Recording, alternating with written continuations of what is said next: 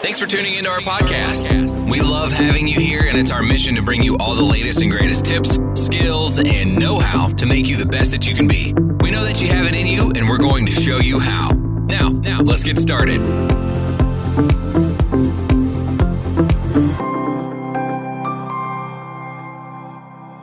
Live pricing for profit. Awesome. How's it been, man? Yeah, good. Thanks. Good. Just beavering away, building that dam. So exactly. Well, I roped you in today I want to run you through something. We were obviously just talking about it before. Wanted to share it with the community and everyone because it's something that we cover a lot with our members. Run them through these kind of numbers. That's pricing for profit, and it kind of came up in conversation because obviously just spoke with a guy out of California. Runs the business with his wife. He's been running it for about 10 years. Sort of typical story. He started off doing the small stuff and has steadily grown to some larger jobs, built a pretty good name for himself in the local community and has a good word of mouth, but, wasn't really feeling like he's getting the financial return. And when we ran through his numbers with him, it was pretty obvious why. And some of it might seem straightforward, but I want to run you through sort of, in more detail so we can share this with everyone what that actually looks like. Awesome. Let's bring it up. Let's check it out. Wicked. So this is our price for profit sheet, which we obviously run everyone through, our members, and figure out some of the sort of 10,000 foot view of your numbers. Fundamentally, there's one main input, which is the fixed cost to run the business, and one main output, which is your net profit, right? That's the machine that we're trying to build.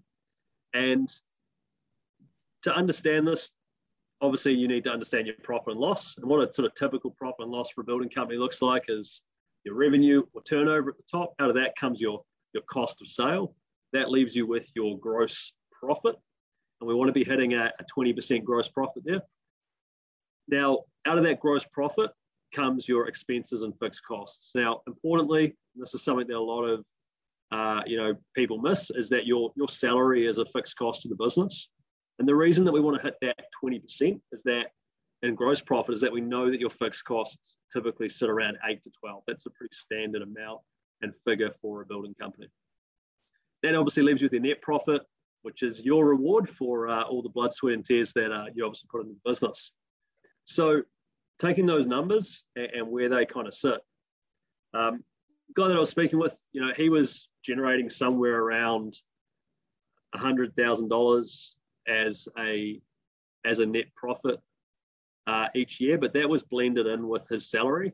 So, in total, he was generating around $200,000 worth of gross profit. Now, his gross margin, he was going in at 15%. So he was pricing at about 15%. And where he was actually coming out, he wasn't 100% sure because he wasn't sort of back costing, but he sort of thought it was somewhere around 12 to 13%. So, somewhere around that 12% figure, which is why his turnover was just shy of 2 million. Average job size is around 150. So he was doing about, 10 to 13 jobs a year.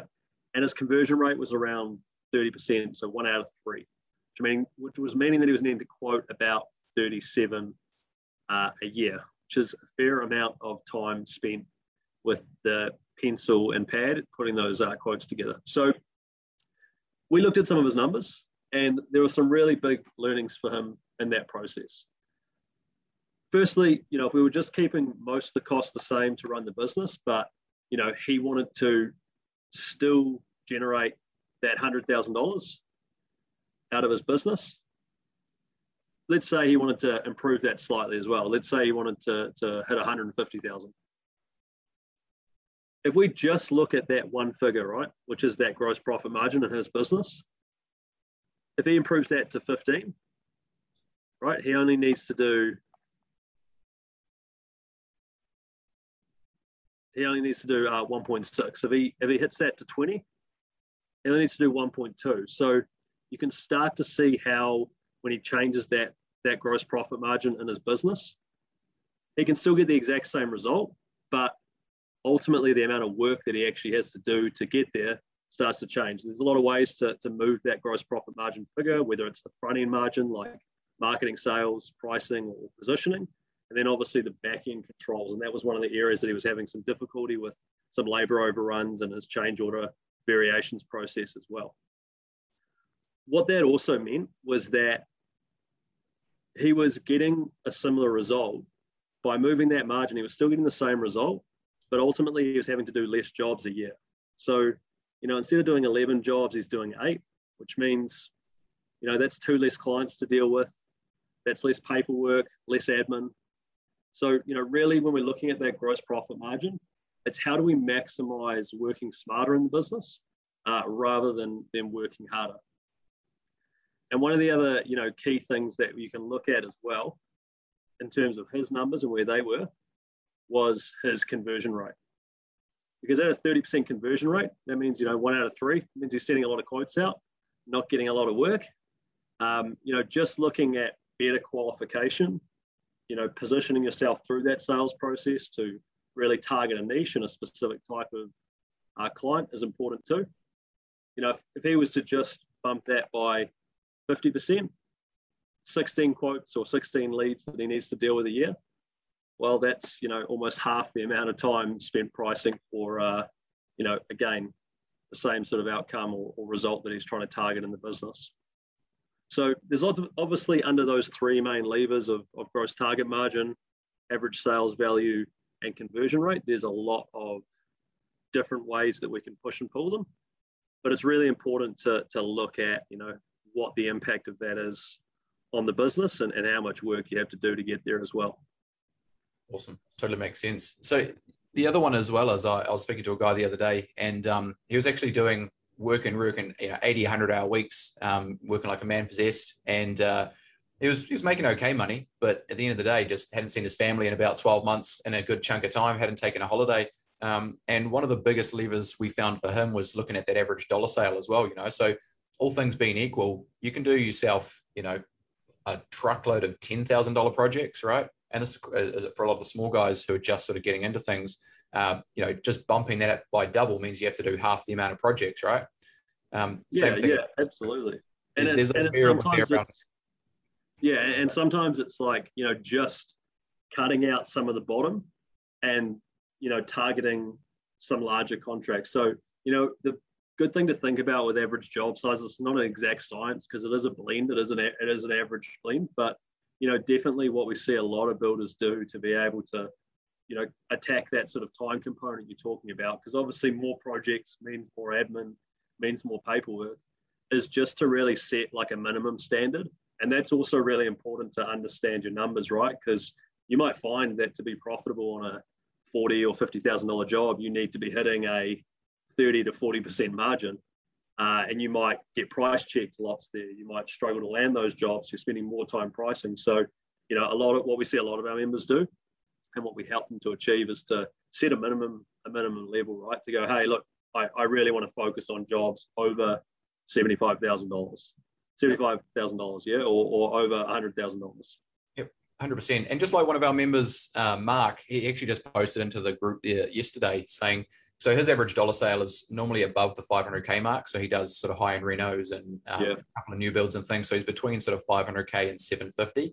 He's actually taken on a few smaller jobs recently with the material shortages. He's found it easy to do some smaller jobs, and he's actually just won 2 jobs in a row at a 50% margin. So obviously you've got to find a sweet spot. Doesn't mean that you have to, bump your average dollar sale up to $1 million, but you've got to work on all of those levers there to actually make some profit. And he's booked out sort of to mid next year, and for him, everything that he wants is just profit. He understands when he first came to us that he was busy and he was making a small bit of money, and now it's like, well, hey, I'm not going to touch that unless I'm making good money.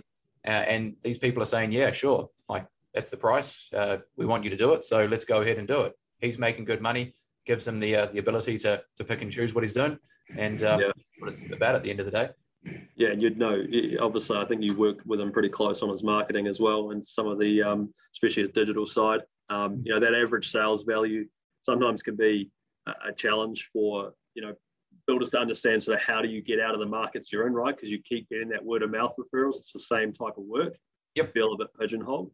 And that's where it's really important to look at some different ways to generate leads from new ponds, 100%.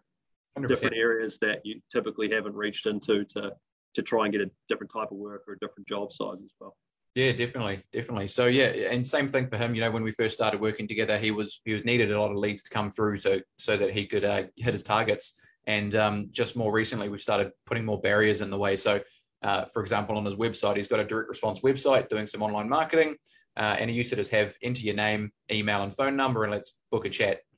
But then the thing that was going wrong was that he was getting a truckload of leads come through that weren't qualified, didn't have the budget for it, had unrealistic expectations. So now we've added about 5 more variables into the inquiry form saying, what's your estimated budget? When you're looking to get started?